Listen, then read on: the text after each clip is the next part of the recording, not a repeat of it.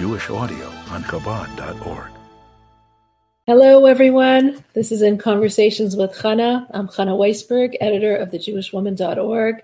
If you are watching these In Conversations on Facebook Live, on Chabad.org's Facebook page, I want you to be aware that we have all these interviews on Chabad.org. You can just do a search on Chabad.org and you will find it in Conversations with Chana.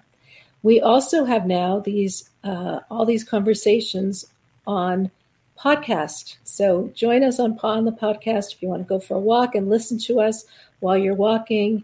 We are on all major platforms on podcasts. Just do a search for In Conversations with Chana and you will see us. So this is again In Conversations with Chana. I'm Chana Weisberg, editor of thejewishwoman.org. And I am visited tonight with a wonderful guest. Her name is Ester Zirkind. She is a mother, a teacher, an author. She wrote a memoir, and I have her book right here. It's called Where's the Daughter That I Raised, as well as another book that is a novel book called The 13th Gate. And I know Esther from way back when, so it's really a privilege to be here with you today. Thank you so much for joining us, Esther. My pleasure. Baruch Hashem. Go ahead. Wonderful. Okay, so Esther, tell us a little about your journey. Tell us about what you wrote about in your memoir. I'll let you do the talking to tell us a little bit about your story. So briefly, I had 4 years of, now I call it growth, but at the time I had other words for it. 4 years that I was very sick. And when we thought that the sickness was, when we had vanquished the dragon, we had destroyed the cancer that I ended up battling, and everything looked rosy, my son, my boys had about chicken pox, and my youngest son at the time contracted chicken pox, and from a complication, he ended up dying before we even knew that he had the complication.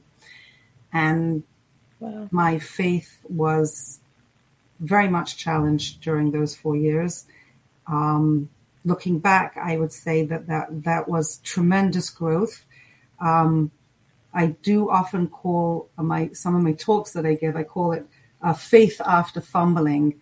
And at this point, when having gone through it, and I wrote the book in order to share all the things that I had learned that I would never have learned had I not been in such excruciating pain, and having experienced, I think, really walking with God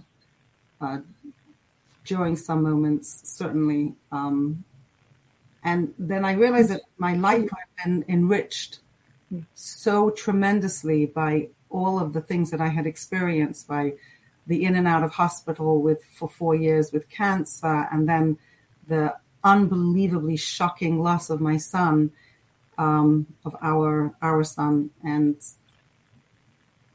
I just wanted to share everything because it all came together at about 10 years ago, or actually 11 years ago, when my youngest, so after the cancer, I'm being very brief about the sickness because it's all in the book, but after the cancer, we were blessed with miracle babies. So the cancer really was preventing you from having more children? The cancer was a direct result of a pregnancy gone wrong. So the cancer was actually in the uterus. So the fact that I was able to have children after that was nothing short of a miracle. And so, we were blessed with these 5 miracle babies.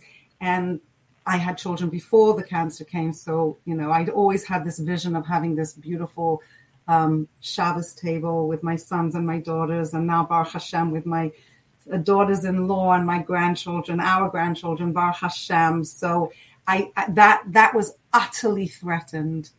That vision was utterly threatened and did not look like there was going to be was going to happen. fruition of that vision. It didn't look for many years. It didn't look like that was going to happen, and then.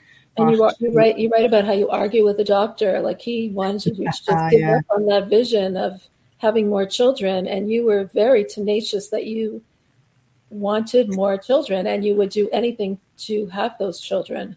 Correct. So yeah, we had some tough times. My doctor, he became a very dear friend, I have to say, and he really understood us, myself, my husband. Even though it's totally not his culture.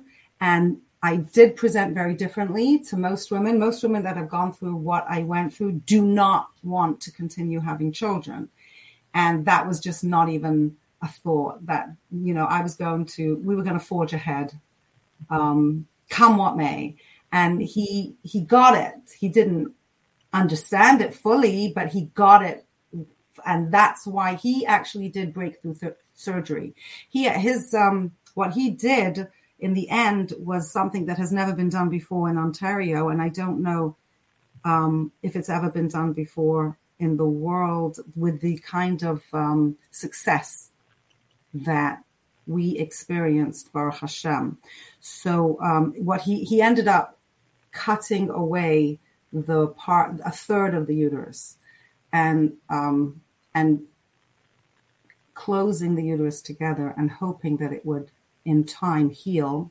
And then even though I had a compromised uterus, I would maybe be able to have another child, but I would never be able to labor, and it'd have to be, cesarean, but I was game for that. That's fine. And you went on to have how many children after that? Well, we had our first miracle baby, Mordechai, who just got married in the summer. Oh, wow. Mordechai Shachna. And then a year after Mordechai was born, we had our second miracle baby, Chayla. Then 2 years after that, we had Yeshua Shleima. 18 months after Yeshua Shleima was born, we had Beryl, Diver. And 18 months after him, we had Adela. So it was unbelievable blessings, unbelievable miracles. And yeah. What made you so much want to have more children when you knew that there was this risk of having more children?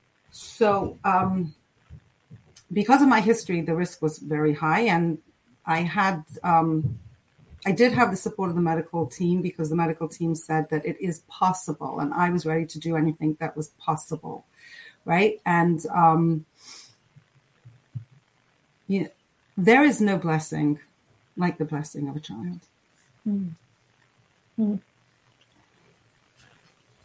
Beautiful. Wow.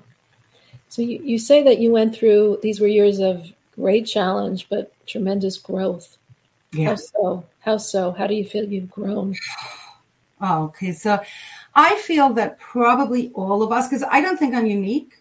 The only thing that's different about me is that I'm willing to talk about it. Absolutely. Whatever happens to me, I'm happy to share. Okay.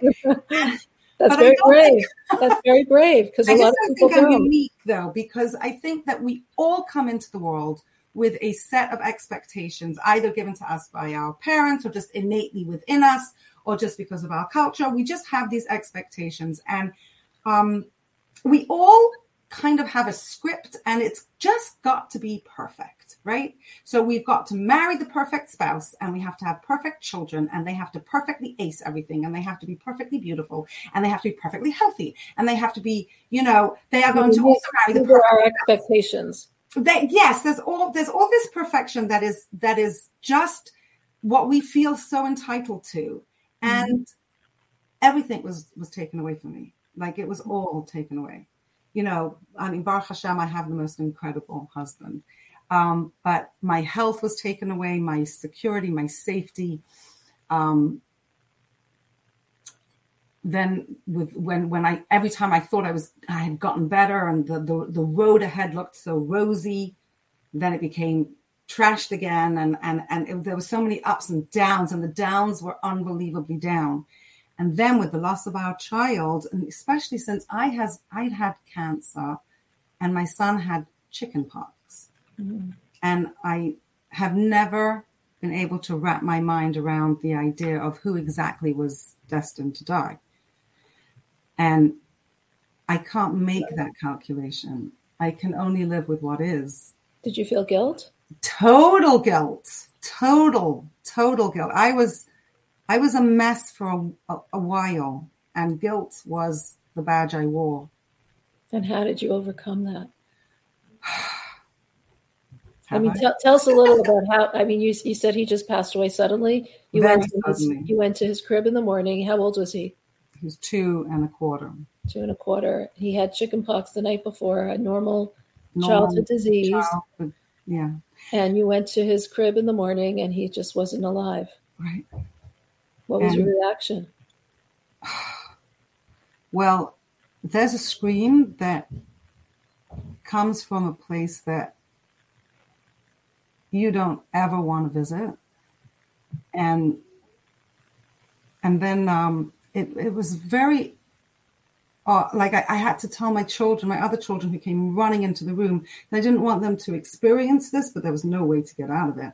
So I sent them to their room, and then it was before cells, right? So I called a friend, and then I dumped the phone down, and then I ran out of the house. Now, the weirdest thing about running out of the house was I honestly felt the stairs moving and the walls moving around, like nothing that's solid remains solid during those minutes. Everything moved and shifted, and the ground shifted, the walls shifted, and I ran out of the house because I couldn't be in the house during that time, and I just screamed to Hashem. The things that I said then, I can't repeat now, but I did write them in the book, and I find it hard to revisit that particular conversation with Hashem that I had. If you don't mind, do you mind me quoting one of them? Sure, go ahead. So this was at the end of the Shiva period for your son, Baruch Menachem Mendel. Your husband had finally gone back to work. It was, I think, the day after. And you finally allowed yourself to express what was inside you. You broke down and spoke to God, and you said, "How have I displeased you so? When? What sin have I committed to be chastised like this? So racked with eternal pain that will never go away. Answer me, I won't accept your silence. How do you expect me to go on to function in this pain-filled world? I can't go on. Don't you see I can't?" So, I think people who are listening to this, whatever pain or challenge, like you said, everyone has some challenges and pains in their life, unfortunately. I think these are words that people can relate to. We sometimes feel like, I just can't. Don't you see? I just can't. And I want to know what helped you to go on from that. That was obviously a very low point in your life. What changed? What helped you? What spurred you on? Okay, then at that moment, nothing. At that, I'm going to explain the experience of being at the lowest point of my life. I just had to be there.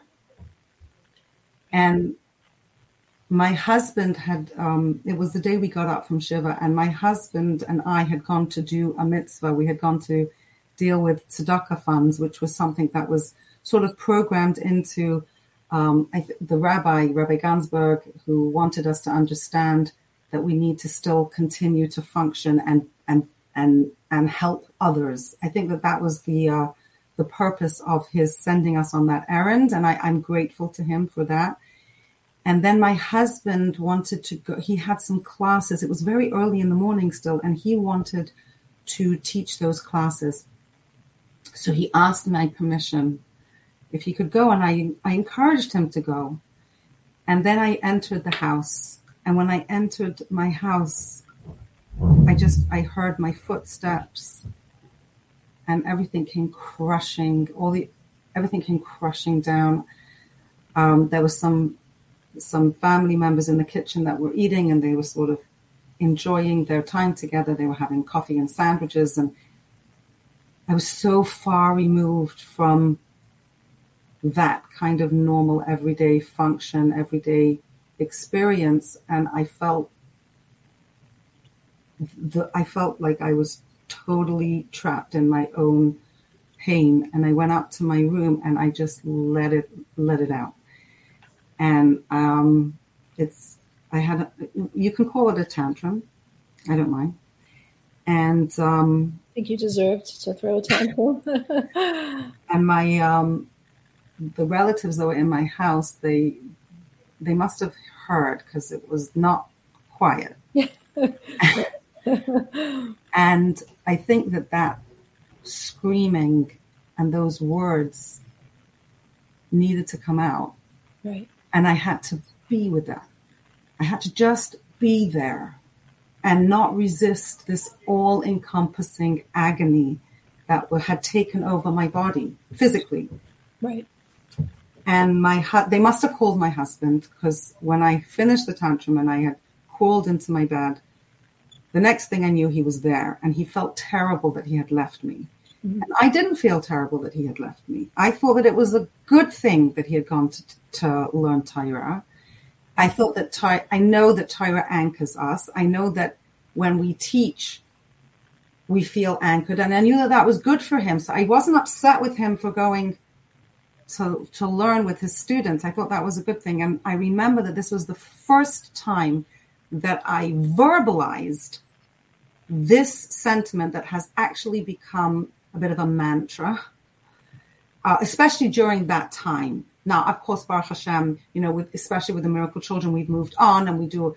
There's a lot of joy. There's a tremendous amount of joy in my home, and I know you've been here, so you know that. But at that time, it was the first time that I verbalized the sentiment to my husband. I said, Shmuel, that's my husband, Shmuel Yosef. I said, I have to become friends with the pain, because it's not going anywhere. Friends with the pain. Wow. And it was the first time that I, worded it that way. And that really became a very important part of the healing. Right. Is that acceptance and to become intimately close with and know yourself in agony. So we all have pain in our lives, right? Our lives are joyous and painful. It's a combination. And the pain that I was experiencing was utterly, utterly excruciating. I did not know that I was going to survive. But when I said to my husband, I need to make friends with this pain, I think that was like the first tiny step towards not healing, because the healing, it takes a long, long time. But being able to exist? Yes, to just function, breathe, And you speak about the guilt. I never right. wanted to touch on that. Yes, the guilt was absolutely enormous. What was the guilt? What was the guilt that you were feeling? I mean, I think as mothers, we always feel, I should have, could have, didn't, Right. And that so eats the away guilt at us. that I was feeling was, did I miss something? How could I have missed? Like, I know that he didn't look good the night before, and I had called the doctor, but the doctor had assured me that he was fine, and I thought he would be fine. And then what did help, although it's odd to say this, because in our law we don't go for autopsies, right?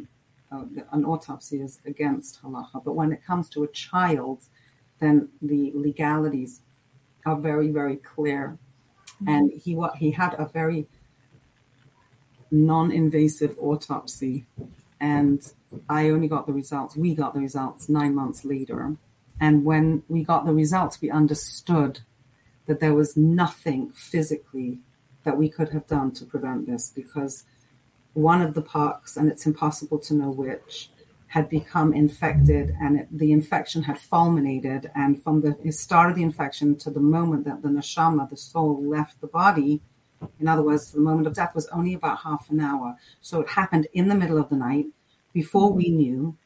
And this was something that I had to stop beating myself up about, because A, the beating myself up wasn't going to be in any way a positive thing. And B, it was the realization that this was totally heavenly and that I played no hand in that. Mm-hmm. So, but then there's the other guilt of, I had cancer for 4 years. And in the middle of, or towards the end of that, my son got chickenpox, which is like a mild childhood disease that all children get. And I couldn't wrap my mind around who exactly was supposed to die. Obviously, I wasn't, because I'm here. But now, and that's also part of the writing. The writing is because I'm here and I learned a lot. So I better make that meaningful. I better make the life of my son meaningful, and I better make his death meaningful. Mm-hmm. And that's was pushing me to write, and to write it in the most profound way that I could, which was for it to be an experience, not just a telling, but to bring the reader in and come. I want to share with you. I want to come with me. To make us live through what you lived through. So I kind of listen, it's triggering for some people, like, sure. And I don't pressure anyone to read it. Nobody needs to read it. Nobody needs to buy it. It's fine, because I wanted to write it, and I did, thank God. Right. And so I kind of accomplished what I wanted to accomplish, which was to get everything out. And so now whoever reads it, that's godly. That's up to Hashem. I put it out there. So the guilt was lessened when you kind of acknowledged that it's not in your hands, it's in God's hands? Yes. Mm-hmm. Yes. And also, I made a decision. There was a lot of decisions that I made during this unbelievably difficult and challenging time. And one of them, I remember it was early morning during the Shiva, and I was standing in my family room, and the men were in the living room, and they were davening, and I was davening with the minyan in my family room, but I was alone because the women came later. They who have children and they're, dealing with their kids. So the women would come later, and the men would come for the early morning. And I, of course, couldn't sleep. So I davened with them. I was praying with them in family room, and I was alone. And I remember standing by the fireplace of my family room, and I said to myself, from now on, you have to make decisions that are conducive to life, not death. So the guilt that I was feeling was very all-encompassing. And I knew that this isn't a good decision. This isn't a good choice, because it's not going to do anything. It's not going to bring it back. And it's causing me to be an absentee mother, because I have other children, and the guilt that I'm feeling, and the flawedness. I felt flawed as a mother, right? That there was something intrinsically wrong with me as a mother, that I didn't see this. I didn't catch it before it happened. It was not conducive to life. Sure. So I had to purge myself from that. So what was living conducive to life? What did that mean to you? Making decisions that are conducive to life. Mm-hmm. Joyous decisions. Mm-hmm. The decision to be grateful. The decision to be, on the morning that it happened and I was running out in the street, at one point the shock sets in and my body weakened. And I came into the house, and the house filled up very, very quickly. We have a wonderful community here in Toronto, but I know that the Jewish community, Orthodox communities are wonderful everywhere. I just happen to live in Toronto, so I have a lot of appreciation for the Toronto community. But, when something like this happens, everybody is there for you. So there's a tremendous amount of support. And they just filled up the house, and I was feeling extremely weak. And I remember wading through the people. The women were all next to me, and the men, tons of men had gone to my husband, and he was sitting then in the living room. This was the morning of. And I'm sitting on the stairs, and in walks my doctor, the doctor who had actually understood that I had cancer before I knew that I had cancer. This is Dr. Kersner, Michael Kersner. You know him. Sure. It's a great guy.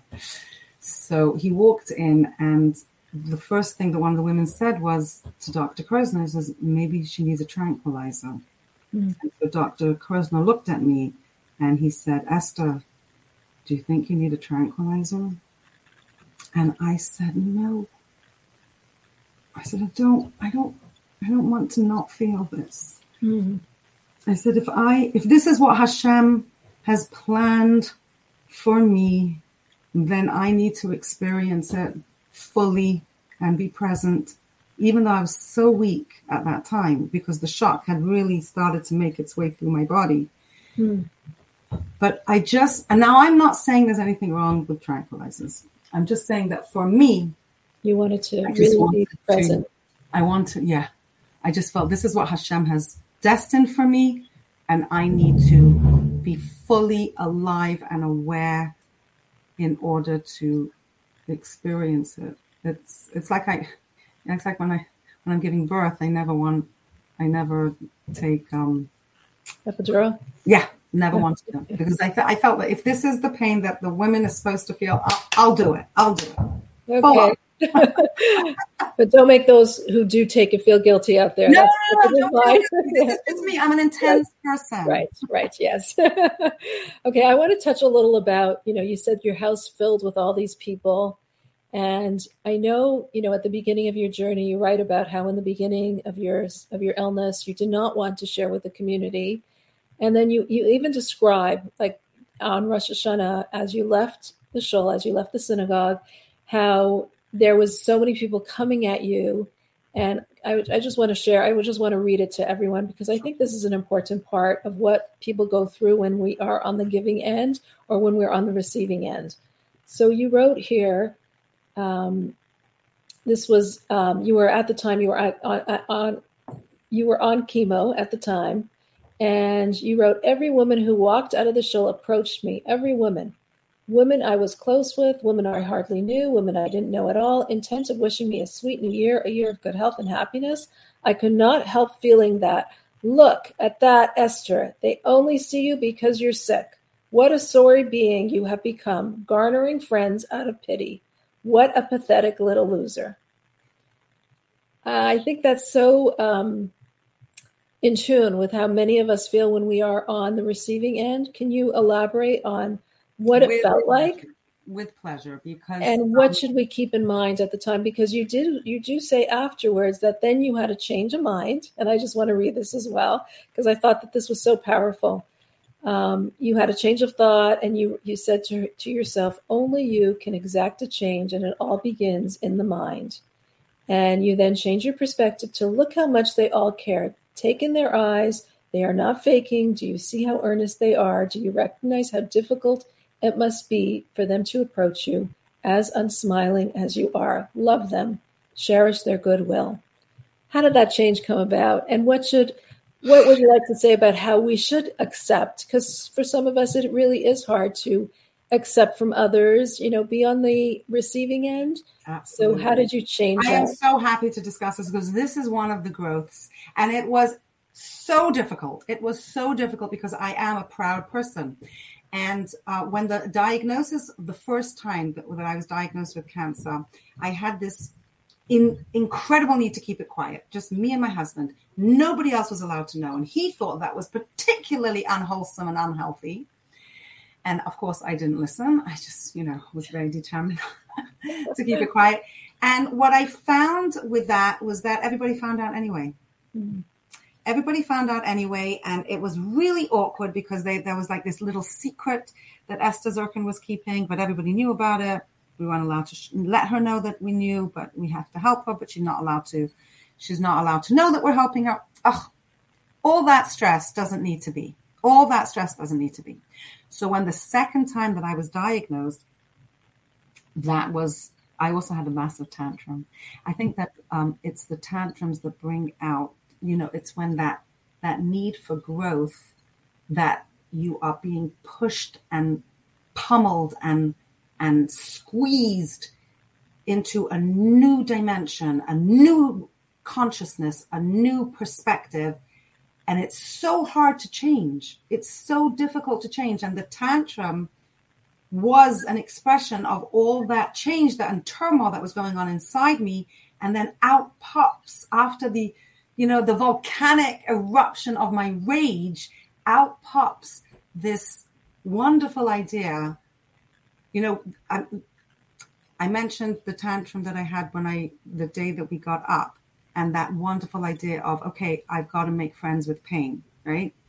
That was also an unconscious eruption coming up from deep, deep, deep within, right? So this one also, when I was diagnosed for the second time with cancer, and knowing that there was no way to keep it quiet, and knowing the structure of our wonderful community, our wonderful network, that everybody was going to swoop in and take care of me, and knowing how much I resented that, and still saying, I'm going to blow this story wide open, right? So out of that tantrum comes this idea that I am going to accept everybody's good wishes with grace.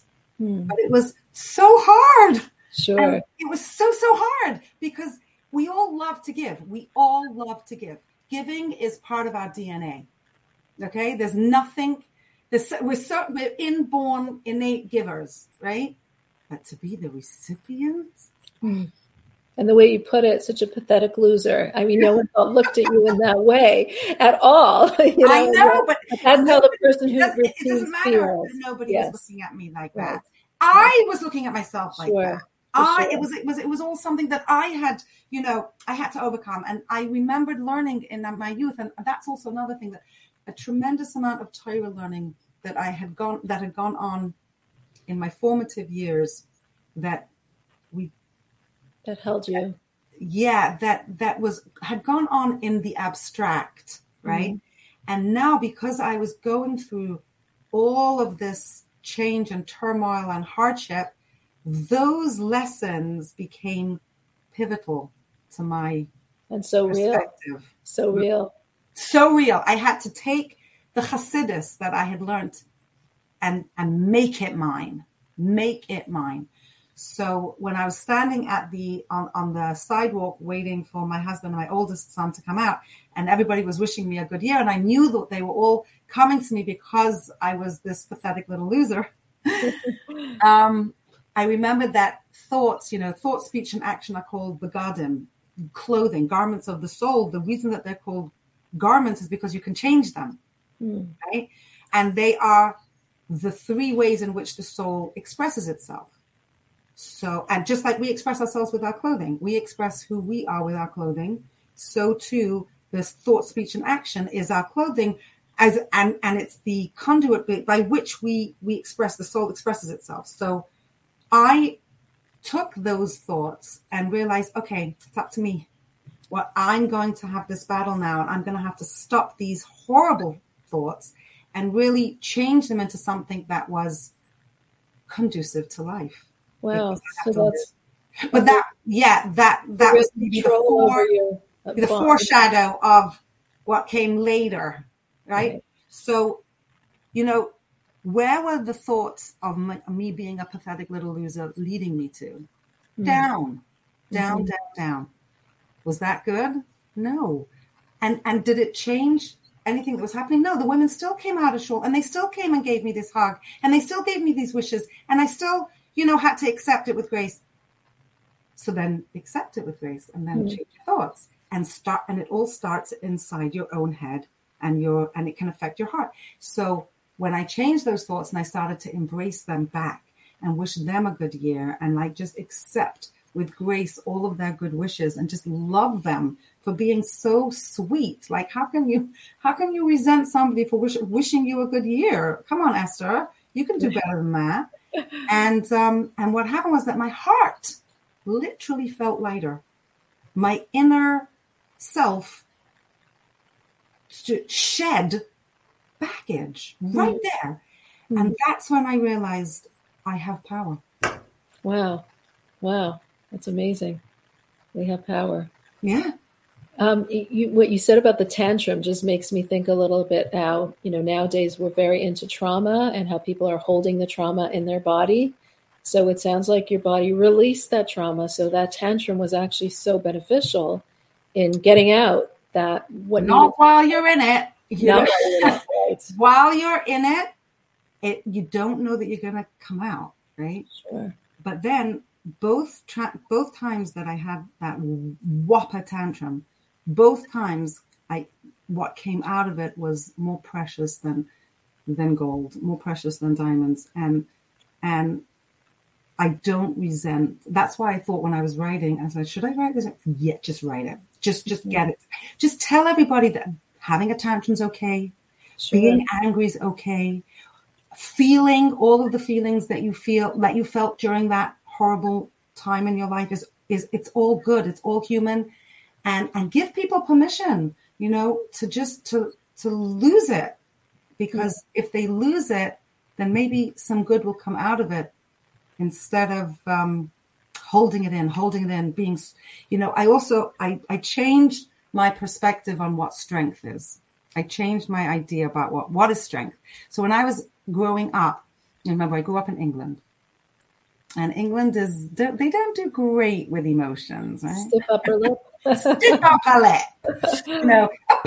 A public display of emotion.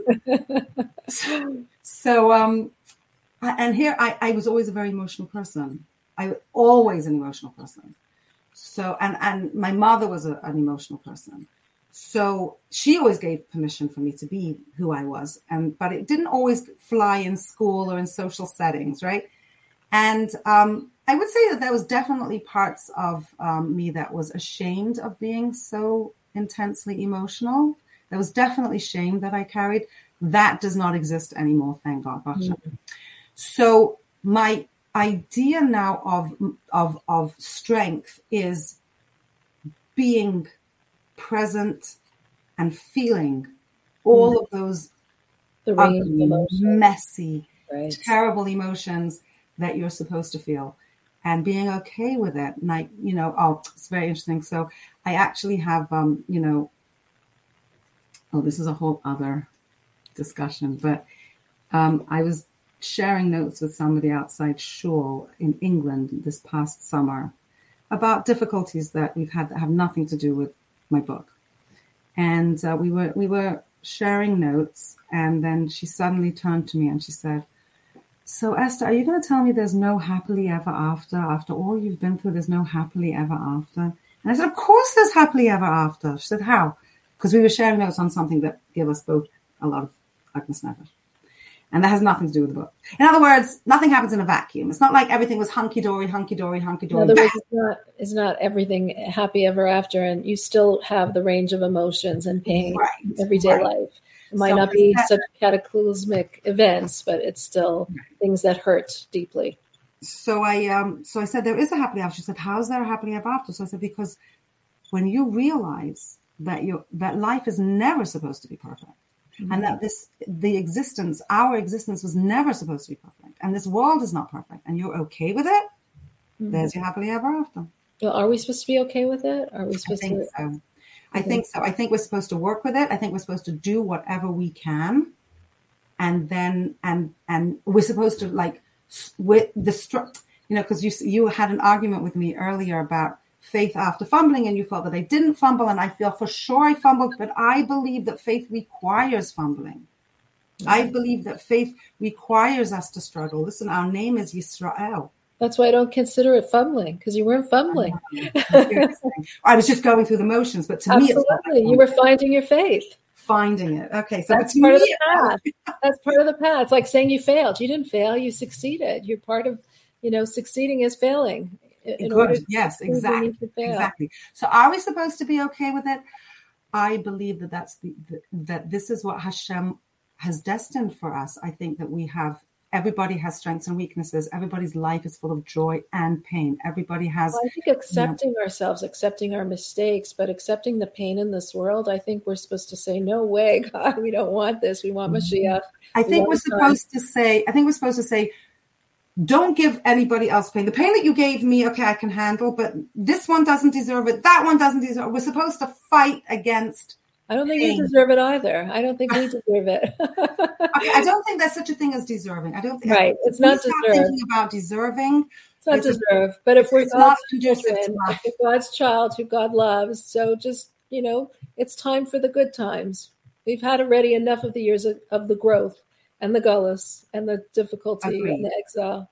Agreed. I want to touch on your mother, because you do mention your mother so much in the book, and you just mentioned her now.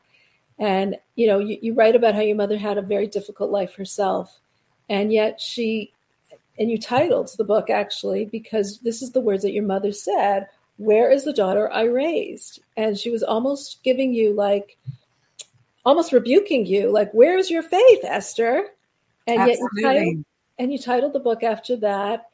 And she said at another point, which I found it was so interesting. She said, don't ever think with all the pain that you have the copyright on pain, that you're the only one that has the pain. And when someone is going through so much tragedy and so much hardship, it's natural to feel like I have the copyright on pain. Like, who's suffering like I'm suffering? And yet bad choice. My mother was concerned. I know she was concerned at the time that I was going to do that I was going to say nobody suffered like I suffered. Mm-hmm. And my husband, she didn't want my husband or I to go down that road, because she knew that would be a really bad choice for us. So the thing is that we all have pain. And my husband, my mother, when she was actually leaving to go back to England, when she called me into the dining room, we had French doors, and she closed the doors, and she put her hands on my face like this. And she said to me these words. She said, "Mama,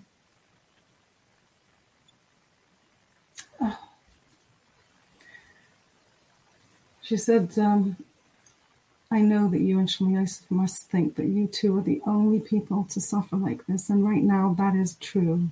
There's nothing as painful as what you two are going through. But listen," she said, "everybody suffers in this world." She says, "You look around you." She says, "You go back into that room, it was full of people." She says, "You look around you, you will see that nobody gets away scot-free. Nobody. And when you can see somebody else's pain, that will be the first step to your healing." Mm. Wow. She's right. She's right. If you get so absorbed and obsessed with your own pain that you can't see others, that's not conducive to life. Mm. And we are here to help each other.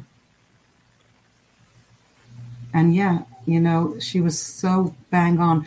But why did I name it after her? Because she came, the day that she came was the day, that day was Gimel Nissan, that morning, and she was in my house by the evening. And I was at my worst. And when I say my worst, is I was blaming myself totally. And then she said, "Don't you know that Hashem gives and Hashem takes? 1 second, Esther, you saw," because she lost. I lost my brother when I was 15. Mm-hmm. And I saw what she went through. And she was not having my crazy guilt, my self-absorption. She was not having it. She was like, "Don't you know Hashem gives and Hashem takes? Where is the daughter I raised?" Mm. And only a mother could say that. Totally. Only a mother. Totally. Wow. She was an incredible woman. So wow. I'm very grateful. Wow. Very grateful. Uh-huh. I also want to touch a little about on your husband, because throughout the book, he comes across as such a pillar of strength at your side, and such an incredible support system that you had. How did this affect your relationship? And what would you say to somebody who doesn't have that pillar of strength, how they can get through such a difficult situation? He was incredible every step of the way. I mean, he was not happy with me sometimes, like when I he was not happy with me when I decided that we're going to keep it a secret. He thought that was very unhealthy, and we had an argument. I'm not ashamed to say that and to write about it. He was certainly, we were very, very on the same page for most of it. I mean, obviously that time, but when they came back the second time and I decided to blow the story wide open, he was so much calmer about where I was mentally. And we fought, it was very much, we fought it together. We were very much a team. And we still are, Baruch Hashem, very much a team. When the tragedy really hit,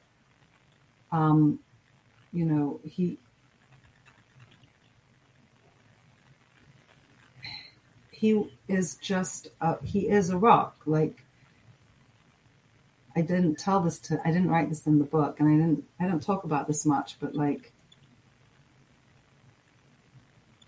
when he knew what had happened, he was in shul when I made the discovery. He learns before davening, said that he was in the middle of. When you made the discovery that your son passed away. Yeah. So he was learning Chassidus, and somebody went to him because like the word spread like wildfire, and they said, you got to go home. And he came home, and he didn't understand why there was the ambulance, the police, the fire, and why all these people here. Like, didn't know what happened at that point. Didn't know what had happened, and I was the one that told him what had happened, and I begged him to go upstairs because I believed that he could save him. It was craziness, and he ran up the stairs, but he actually wasn't allowed in the room because the police were already surrounding the room in the upper hallway. And then he came downstairs, and he sort of made his way into the family room, and I was at that point on the stairs. And then he disappeared for a few minutes, like maybe 10, 15 minutes, maybe half an hour, I don't know. And afterwards he told me, and this is an incredible thing that I didn't write about, and maybe shouldn't even say, but I've already gone this far, so I might as well tell you. He went down to his basement office to pay bills because he knew that he wasn't going to be of sound mind for a while. And he wanted to make sure that everything was tightened up and closed before he checks out. Now, that's incredible. Wow. I mean, that, and then how he told his parents, I just called my mother and blurted it. Like, I was a mess. How he told his parents, this did go in the book. He called them to say that Baruch Menachem Mendel isn't doing very well. Mm-hmm. And then a half an hour later, he called to say, maybe we should say something to him. Oh my gosh. And then he didn't want to shock them. Right. I didn't have the head. Of course. But he did. And I just, wow. And then he gave me something. So, I mean, he was always feeding me like sort of these ropes to hold on to, right? All the time that I was going through this, he would like come to a realization and then share it with me.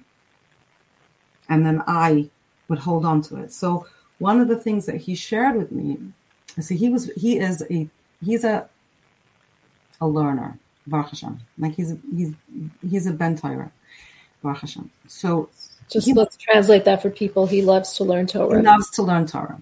Right. And he was sharing all these divrei Torah at the during the Shabbos of the Shiva. So people were there, and he would share divrei Torah, and I was a mess. Mm. Then at one point, I remember being concerned that maybe he's like hiding his feelings. I was just full of feelings. Right? Mm-hmm. Maybe he's hiding his feelings by sprouting out Torah. Like, what about feelings? What about pain? Sure. And then one day during the Shiva, I remember that the house was always full. And one day during the Shiva, we happened to be alone in the kitchen. I was standing by the patio door just looking at the new grass coming out. I don't know why I was looking at the grass. Because it was spring, I don't know. And then I heard him behind me, and he said, Esther, and I turned to him, and He said, and he was crying. And he says, you know why it's so painful? And I said, no. And he said, it's because the love is so great. And he said, to tell me, Esther, do you think you can love less? And I said, so then I'm in great pain because I am in great love. Right. And that sort of helped me to even in a small way, but like it's like one of those pivotal moments, like, okay, I'm in unbelievable pain because I'm in unbelievable love. And that's such a beautiful perspective. Wow. That's really so beautiful. And he's just always been that way, just putting it into such a, and giving me the space. Like, we're very different. We're very different. You know my husband, you know me. Yes. We are so different. And he gives me the space to be who I am. Even in the writing, I did not let him in on the writing for 10 years. From the time that I started writing this book until it was published was 10 years. Okay. 10 years. And in that whole time, okay, so I was on and off, obviously. I wasn't like writing for 10 years. But he didn't know that you were writing? Oh, yeah. I shared everything with him. Oh, but he didn't know what you were writing? I didn't allow him into the written word. And the reason is because he is, by personality, he's a more private person. And my personality is to share everything. So I didn't want him to say, oh, why are you writing that? Don't write that. And then it would cramp me. It would I didn't want my creativity to in any way be cut or compromised. I just wanted it to just be a completely full on everything the way I wanted it to come out. And then I promised him, I said, Shmuel, I'm not going to let anything go to press without your permission. So when we had gone through all of the editing and it had been 10 long years of, and I enjoyed the process. Like you remember when I was writing, we still lived in Toronto. I was writing. So I'd enjoyed the process so much. And then, I mean, like I cried while I was writing and that was fine because I'm okay with crying. Right. So, really helped in your healing as well. Absolutely. And then, the week before it went to print, So he didn't see it for 10 years? He didn't see it. And then you saw it, and what did he feel? Well, we read it together. And? Every night we read another 50 pages. We cried. We laughed. Wow. We had such and there was certain things that he said didn't happen like that. Change it. So I was remembering wrong. And I would change it, but we laughed and we cried together, the two of us. It took about a week, 50 pages a night we did. And then he gave his haskama, so I felt okay. And then I let it go. And when... He didn't mind being such a private person that it was going to be all out there. So what he told me was, and he is a private person, but what he told me is that if this helps even one person through their life, it's worth it. Wow. So he felt that I had done like a service. Absolutely. By being so open and so honest. Absolutely. Absolutely. Couldn't agree more. So when the book came out, I didn't want anyone to, I don't know if you know this, but I was petrified when the book came out. I didn't want anyone to buy it. I didn't want anyone to read it.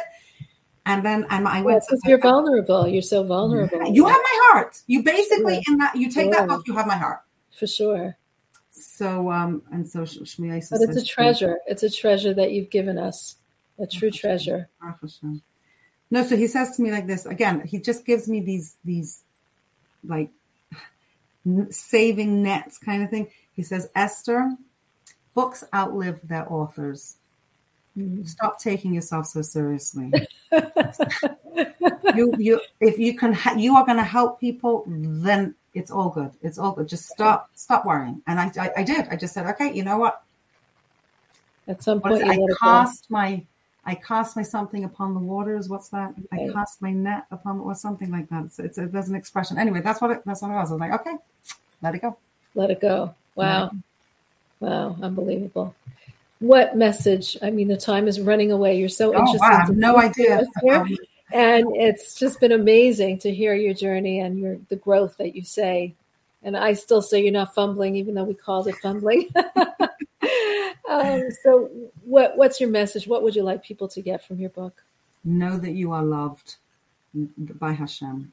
And even when you're feeling like the worst that you could possibly feel, all of this is part of your journey. And it really, really is for the best. Like when I realized that I could turn this experience with my son around and say, and it took a long time. This part took a long time, that my husband and I were chosen to bring down this unbelievable neshama, this unbelievable soul that only had to be in this world for 2 years and a bit.